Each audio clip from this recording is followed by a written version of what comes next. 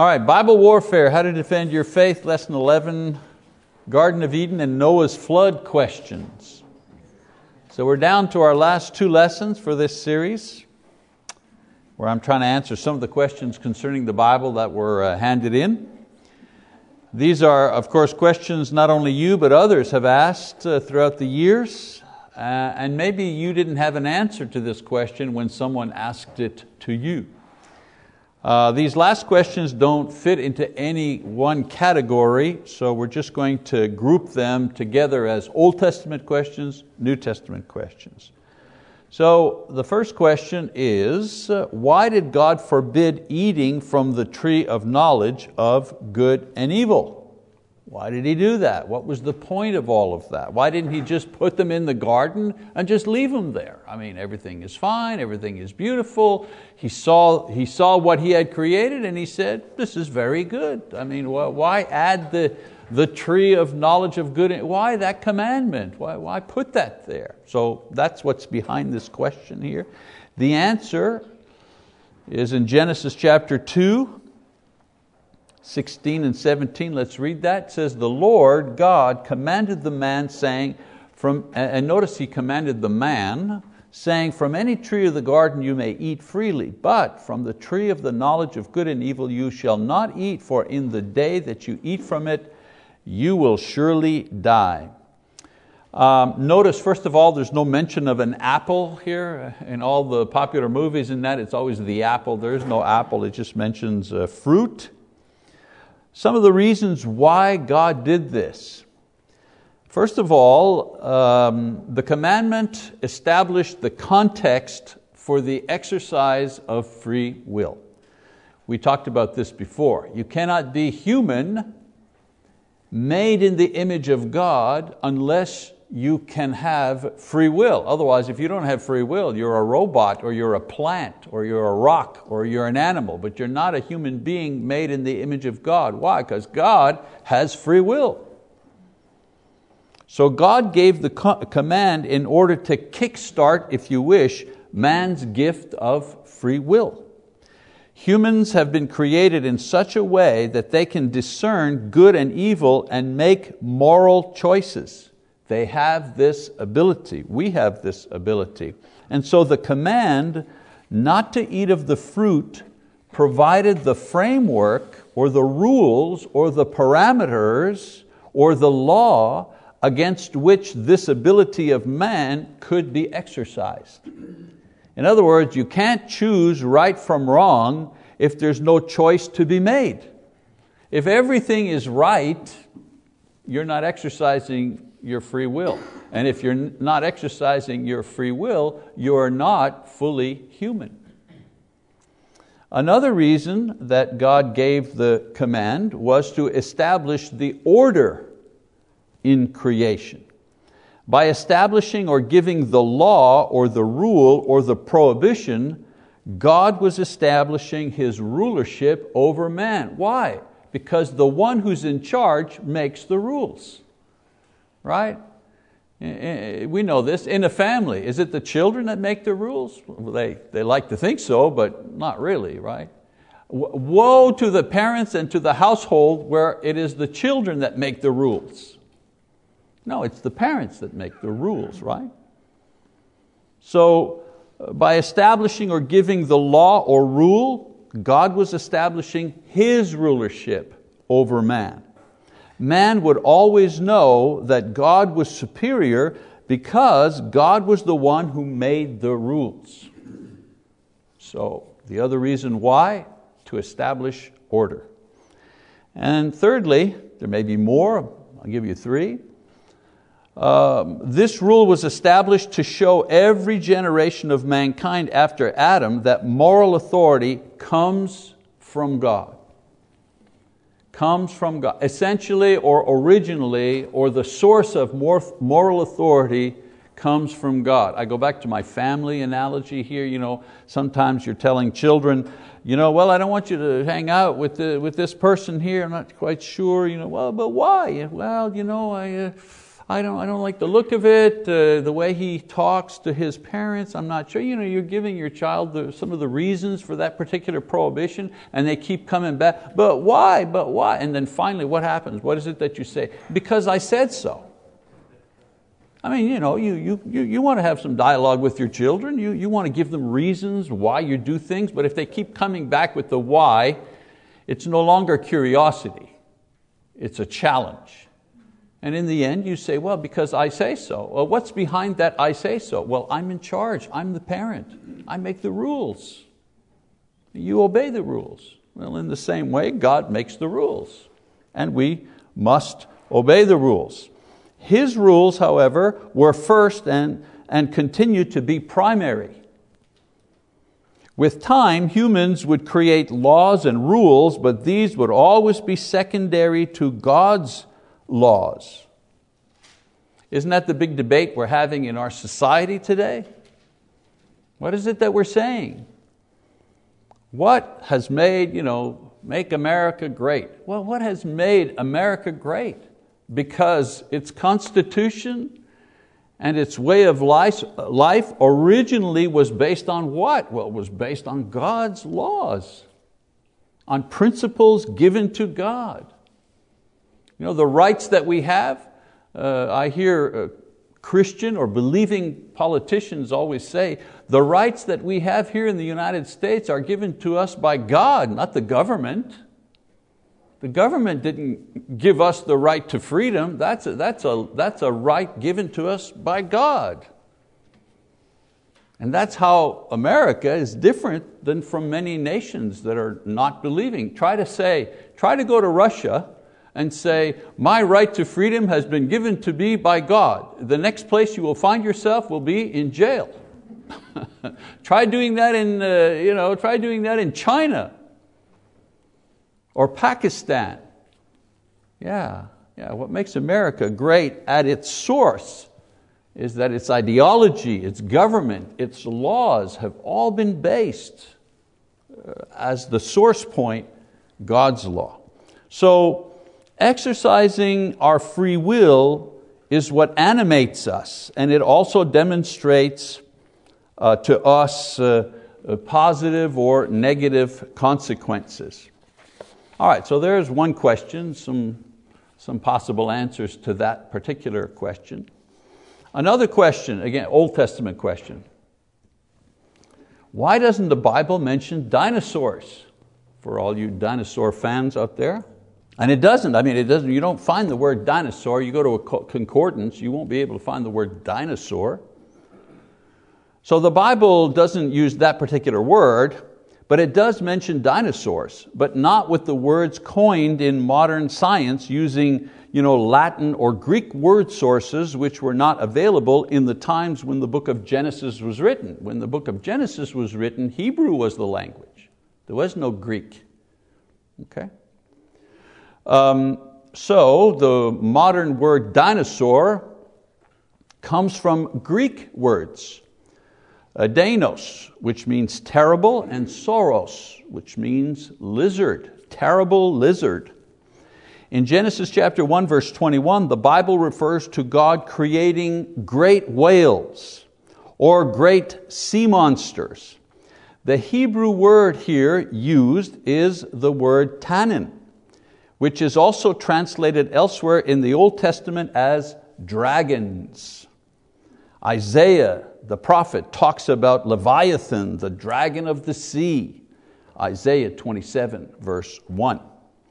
The Bible refers to animals in groups. Okay? And so it uses the word tannin to refer to various animals in one group. And what animals fit into the group that the Bible refers to as tannin? Well, serpents, great lizards, monsters, sea monsters. And so dinosaurs would have fallen into this category as one of God's creatures, which, like many others of that time, are now extinct. We think today, we have to stop the extinction of the beetle bug or something like that. And of course, we don't want to destroy any animal needlessly. But that animals are becoming extinct is not something that has happened like in the 21st century. Animals becoming extinct has been going on for thousands of years, and it continues to do so today. We say this often, it's worth repeating. Do I believe in climate change? Absolutely, I believe in climate change. The climate started to change drastically after the Great Flood, and will continue to change until the end of the world, when God will destroy the earth and the heavens, and the new heavens and earth will be established. So don't be afraid when they talk about climate change. Sure, of course the climate has been changing. It's been changing for thousands of years, and it'll continue to do so. It's just we've put a name to it, and we've politicized it today. That's what has happened. Okay, another Old Testament question. Where did Cain and Abel get their wives? Was this incest? First of all, the Bible only mentions Cain having a wife because his brother wasn't Abel. Sorry, that was a bad joke. I just couldn't resist. Seriously, Cain did have a wife, and he had children who intermarried within their own families. Of course, we wouldn't do that today. Maybe a fourth cousin or a fifth cousin. Some people explain this by saying that the book of Genesis is only a parable about creation. Adam and Eve, Cain and Abel, it was only one family among many families where the eternal story of good and evil was played out, and the story of sin and salvation are told. So the story in Genesis, some people say, is like a parable. You have to take it as a parable. It's just a story that explains the high points. All right? Well, this is all fine, very comforting, a very comforting explanation of the difficult parts of Genesis, because it's so logical and it's sensible and it's popular. Especially, it's not open to ridicule. Nobody will ridicule you if you say that. And it requires absolutely no faith to accept. The problem with this explanation is that it is not what the Bible teaches. That's the problem. The Bible teaches that the world was created in a total of 7 days, and all of humanity began with one set of people, Adam and Eve. Let's just read that in case we're not sure. Now the man called his wife's name Eve, because she was the mother of all living. Wait a minute, that doesn't sound like a parable. That's not a parable. That's detail. It's one of the reasons, I heard on the news that the government spent, $220 million, a special area of the Air Force that was looking for UFOs. $220 million looking for UFOs. Some people say, well, how come you don't believe in extraterrestrials? There are billions of stars and billions of planets. Surely there must be another planet. The law of averages said there's got to be a planet out there with living, human beings. And I respond, the reason I don't believe in extraterrestrials is because of Genesis 3:20. It says, he called his wife's name Eve because she was the mother of all the living. All the living. All the living created in the image of God. Could we find living matter on another planet? Sure. You can find some bugs or some sort of amoeba, some of that. But you're not going to find living human beings made in the image of God. Why? Because it says right here that though that type of creature, a human being made in the image of God, all of those were produced through Eve. And last I heard, nobody took off from Earth to colonize another planet without us knowing it.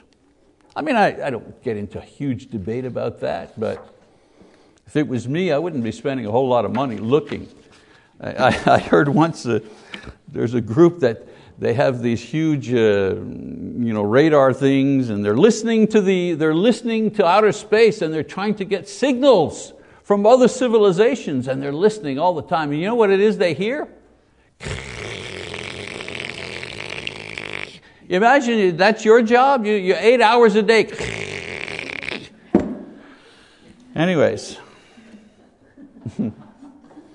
I mean, sometimes it's just too funny.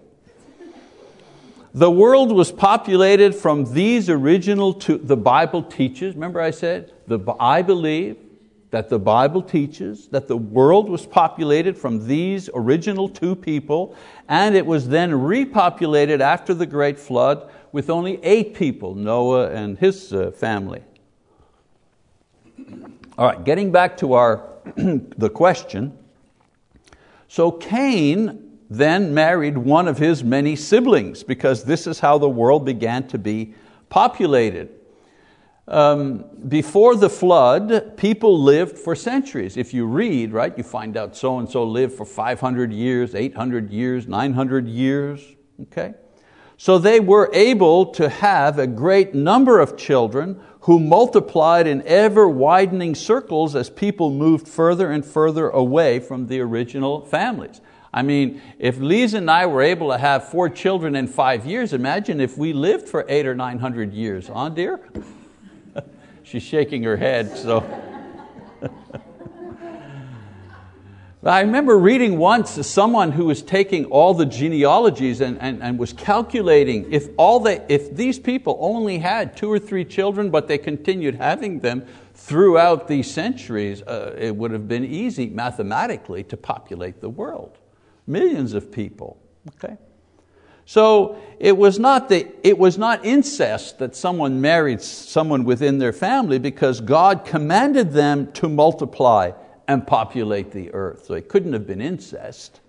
It became incest only after the flood, when man's human nature was weakened by centuries of sinfulness, and close marriages began to be a risk to society and to health. And so by the time of Moses, the law against intermarrying was finally established and codified.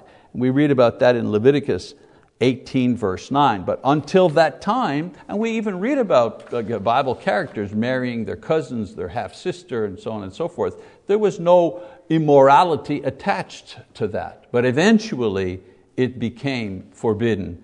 And of course we see this in Genesis. How do you answer those who say that because they didn't experience death, Enoch and Elijah are the firstborn from the dead and not Jesus?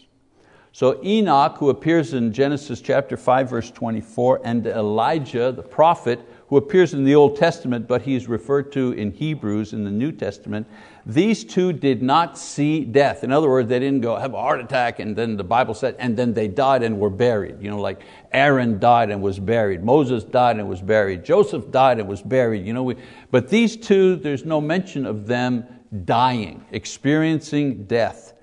Some say that because of this, some say that they are the firstborn from the dead and not Jesus.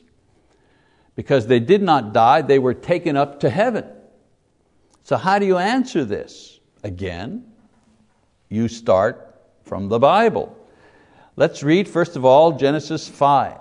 It says, Enoch lived 65 years and became the father of Methuselah. And Methuselah, of course, in the Bible is the oldest man who lived, recorded. Then Enoch walked with God 300 years after he became the father of Methuselah, and he had other sons and daughters. How many? Who knows? And he only lived 300 years. So all the days of Enoch were 365 years. Enoch walked with God, and he was not, for God took him. So the Bible is saying here he was not. He was not here anymore. God took him to be in heaven. He didn't experience physical death. Let's read another passage in Hebrews 11:5. It says, by faith Enoch was taken up so that he would not see death, and he was not found because God took him up. for he obtained the witness that before his being taken up, he was pleasing to God. So the Hebrew writer kind of clarifies and explains what's written about Enoch back in Genesis. All right. Then in 2 Kings, it says, as they were going along and talking, behold, there appeared a chariot of fire and horses of fire, which separated the two of them. Elijah was walking with Elisha, his successor. And it says, and Elijah went up by a whirlwind to heaven. So that means Elijah did not experience death. While he was alive on earth, he was taken up to heaven. All right. So these are records of how these men were spared the agony of physical death and were brought directly to God without experiencing it. Okay, so now let's read. So people say, since they did not die and they went straight to heaven, they're the firstborn. They should be the firstborn that the Bible talks about and not Jesus. Okay, so let's go to where they talk about that. And that's in Colossians chapter 1, verse 15 and 16. Here Paul is talking about Jesus. He says, He is the image of the invisible God, the firstborn of all creation. So that question challenges this here. How is Jesus the firstborn? Long before Him, Elijah and Enoch were taken up to heaven. Maybe they should be the firstborn. Okay? We continue in verse 16, it says, for by Him all things were created, both in the heavens and on earth, visible and invisible. What are the invisible things that were created? Well, the angels, of course. Whether thrones or dominions or rulers or authorities, all things have been created through Him and for Him. He is before all things, and in Him all things hold together. He is also head of the body, the church, and He is the beginning, the firstborn from the dead, so that He Himself will come to have first place in everything. So in Colossians, Paul uses the term firstborn, not to say that Jesus was the first one ever to be created, or the first one ever to be resurrected from the dead. This would be in contradiction to the Bible. I mean, as far as we know, angels were the first beings that were created. Angels were created before men were created. Satan's fall happened before man was created. So it means that angels were the first things, creatures, beings, that were created. And there's a whole history of angelic beings and what happened. What happened? Satan was displaced from his position. Jude said he lost his position because he did not remain in the position that God had put him in. And so therefore God sent him down. My own theory, and it's just my own theory, is that Satan originally, a beautiful angel, refused to be the minister for men. In other words, the Bible says that angels are ministering spirits. Who do they minister to? Well, they minister to God in heaven by continually praising Him. Holy, holy, holy is God, right? And they also minister to men. And my theory is that Satan or Lucifer refused to minister to beings that were lower than himself, and for that reason God sent him down. But remember, that's just my theory, it's just my thinking. Okay? You can come up with your own. So, angels were the first to be created. Okay? Enoch didn't see death and thus experienced a form of resurrection. We don't deny that. Paul uses the term firstborn to refer to Jesus' rank or His position in creation and in the church.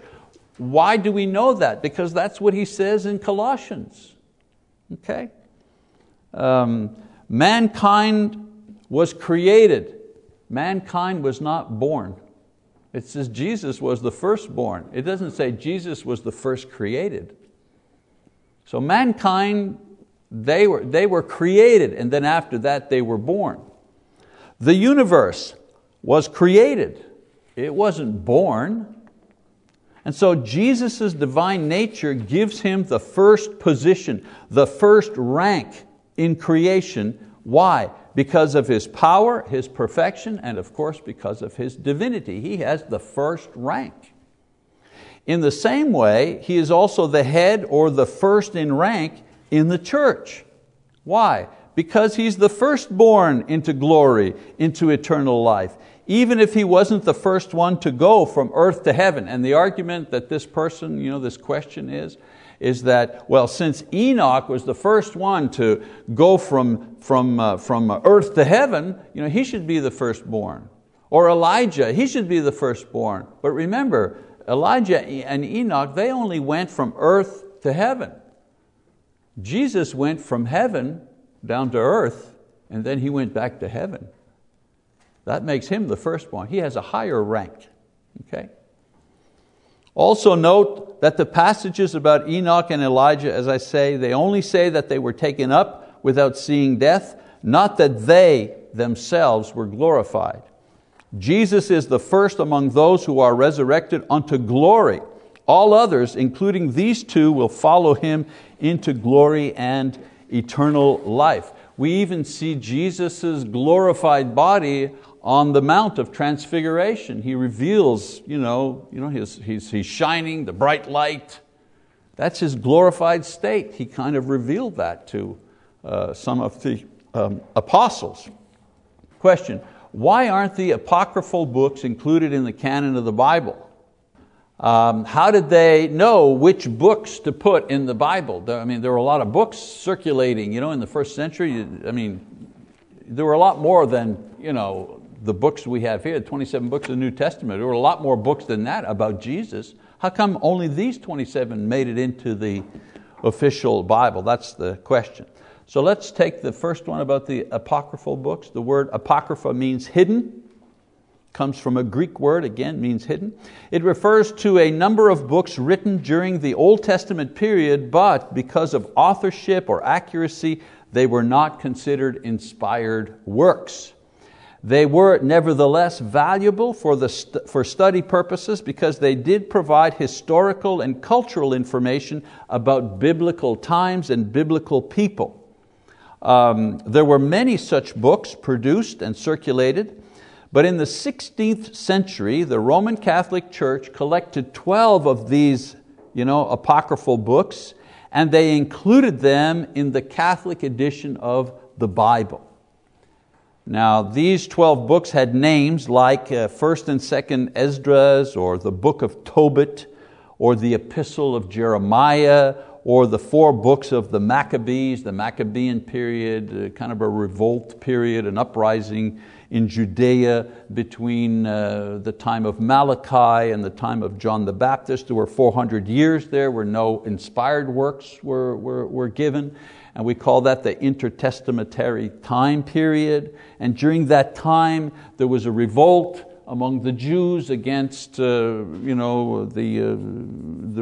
the Romans, but the Greeks and other surrounding powers. And so those books talk about that period of time. Fascinating, because you really find out, the daily living style and some of the issues that were happening during that time that we don't have in the Bible. Okay.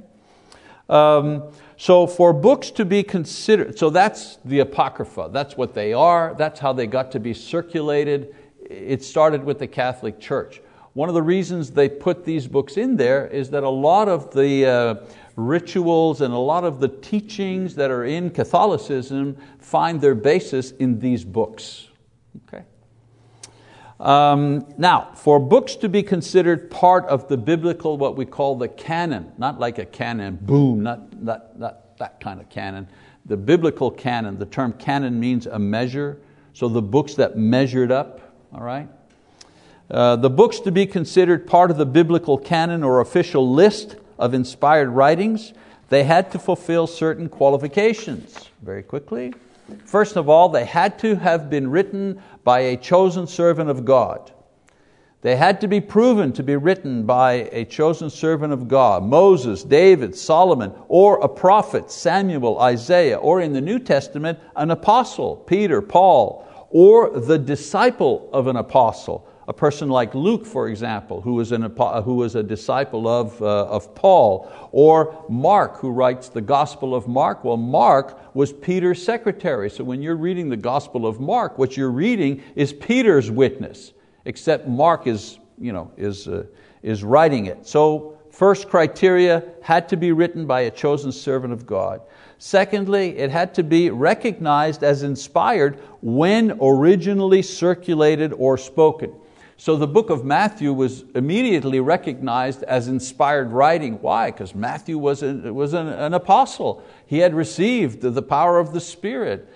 Jesus had promised to give him understanding and remembrance of everything that Jesus taught for the very purpose of putting it in his record. Okay? Third criteria, it had to be recognized and well circulated in the nation or the church at the time of writing. It couldn't be an obscure little book that nobody ever heard of.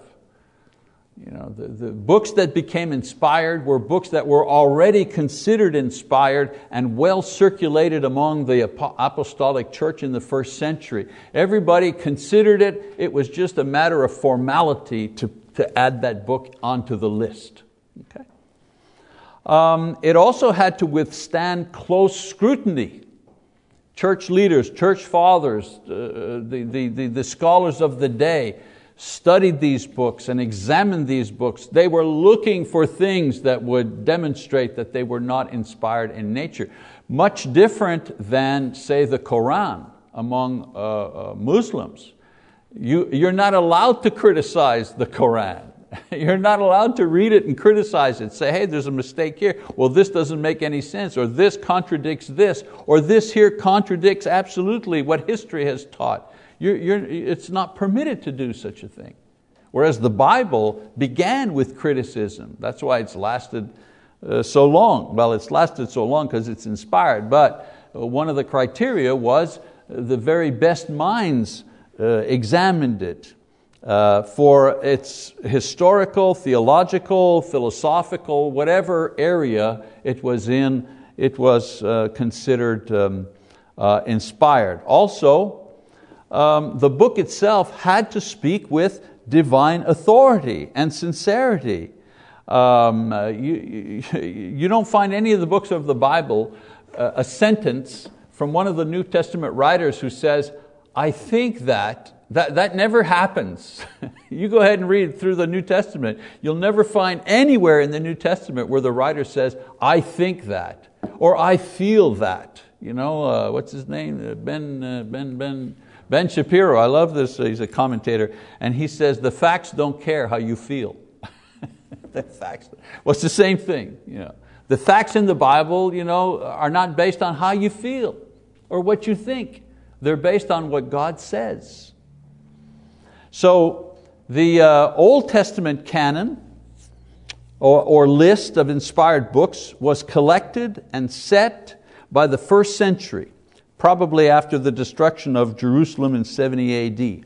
It was an effort by the Jews at the time to preserve their written history. So what we're reading, when we read the Old Testament, what we're reading is what Jesus and the apostles were reading in the first century. All those books were collected in that way.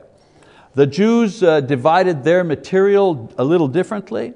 They divided the Old Testament, well, for them, the Holy Scriptures was what we call the Old Testament. For them, there was no New Testament. Right? So the sacred Scriptures for them were divided into 22 books.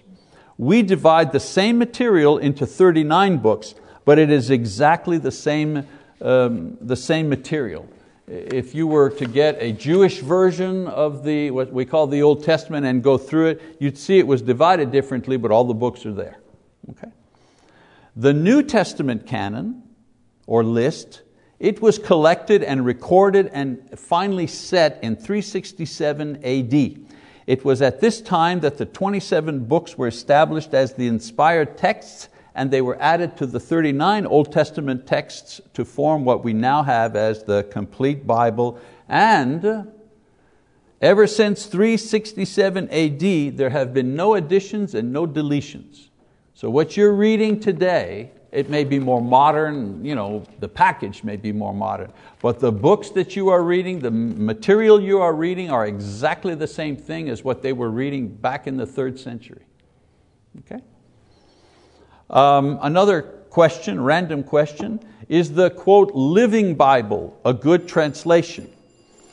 The original manuscripts for the Bible were in Hebrew, Greek, and parts of it in Aramaic, which was a common language in the first century Palestine.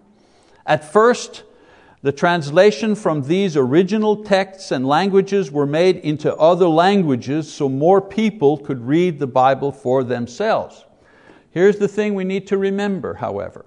You had the original manuscripts in Hebrew and Greek, and there are thousands of these, okay? Copies and fragments, there are thousands of these, most of which are in, I believe, the British Museum. So you had the original manuscripts, Hebrew and Greek. So someone says the first translation into another language, I believe, was into the Latin language.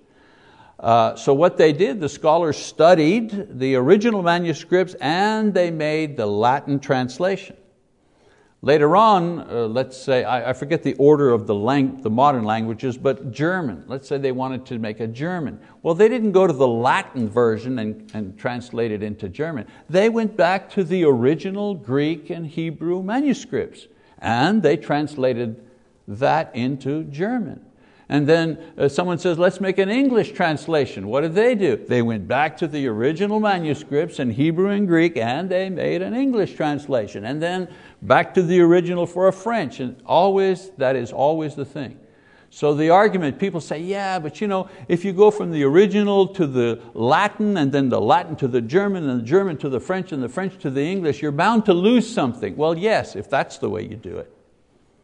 But if you go back to the original manuscripts every time, you're going to get the same result. And Lisa and I, when we first became Christians, we used to we were new at reading the Bible. That was not something we did growing up. And we used to test to make sure that our Bible said the same thing.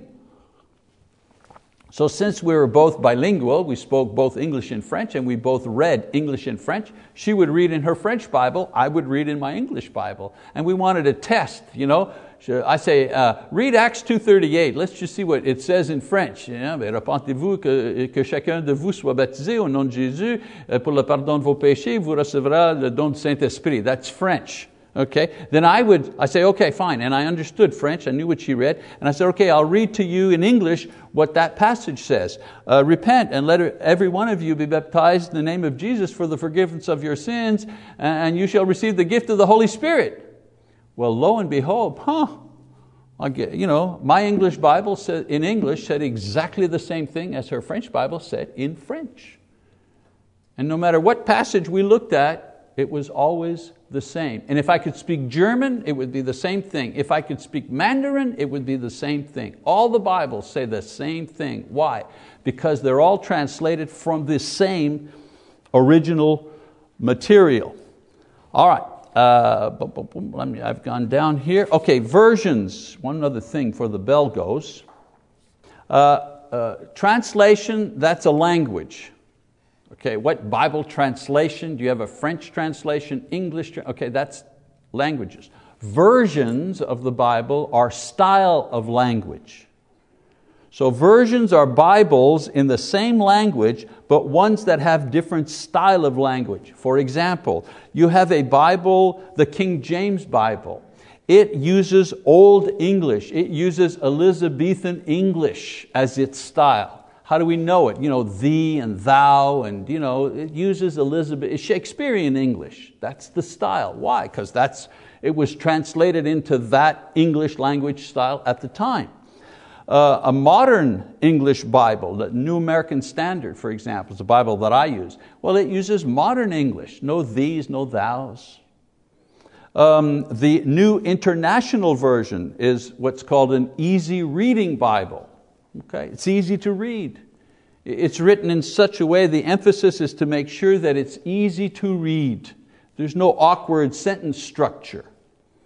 For example, the first version that came out of the American Standard, just called the American Standard Bible, I have that one. You read that one, it is the most literal translation from the Greek to English. It's a literal translation. Well, but the sentences are very awkward. If you speak two languages and you try to to translate French to English word per word. Usually your English is going to be a little bit backwards. Okay? So they updated the American Standard and they made the New American Standard and made the English flow a little better. Then you have the Living Bible. The Living Bible is conversational English. Okay? It's called a paraphrase Bible. Instead of translating the language, they translate the idea in their own words. All right? The reason I use New American Standard, it's a nice balance. It's a nice reading Bible, but it's also a good study Bible because it follows carefully the original version. So, I'm almost done. Most versions are designed around how the Bible is to be used. Is it going to be used as a serious word study? Is it for first-time readers? Is it for someone who's going to be using it in order to preach? Most of these versions are exactly the same in meaning, only the style of language is changed. However, one word of caution. You need to be careful with versions that leave out certain books of the Bible or change the original intent and meaning of the original Greek and Hebrew. For example, versions that change God's name to Mother God, Uncle God. They don't. This idea of eliminating any type of male reference. That's changing the Bible. Okay. Any reference to kings or slaves or killing, so that the version will be politically correct for one group or another. Yeah, that's not so good. Another example, versions that eliminate teaching that homosexuality is a sin, so as to not offend readers who happen to be gay. That also is not, versions that change any passage that supports male spiritual leadership in the church, so it'll be more acceptable for those who promote women's roles in the church. Again, there should be no agenda in a version other than making it clear to understand. Remember, the original text tells us not to change or add or subtract anything from God's word. Next passage, Revelation 22:18. I testify to everyone who hears the words of the prophecy of this book. If anyone adds to them, God will add to him the plagues which are written in this book. And if anyone takes away from the words of the book of this prophecy, God will take away his part from the tree of life and from the holy city which are written in this book. So a version is not accurate or authoritative if it presents different versions of God's teaching or commands. You can have different styles of language, but not different teachings or commands. Do I have another thing? Okay, so that's the end of this particular lesson. We have one more lesson to go in the series. Thank you for your attention.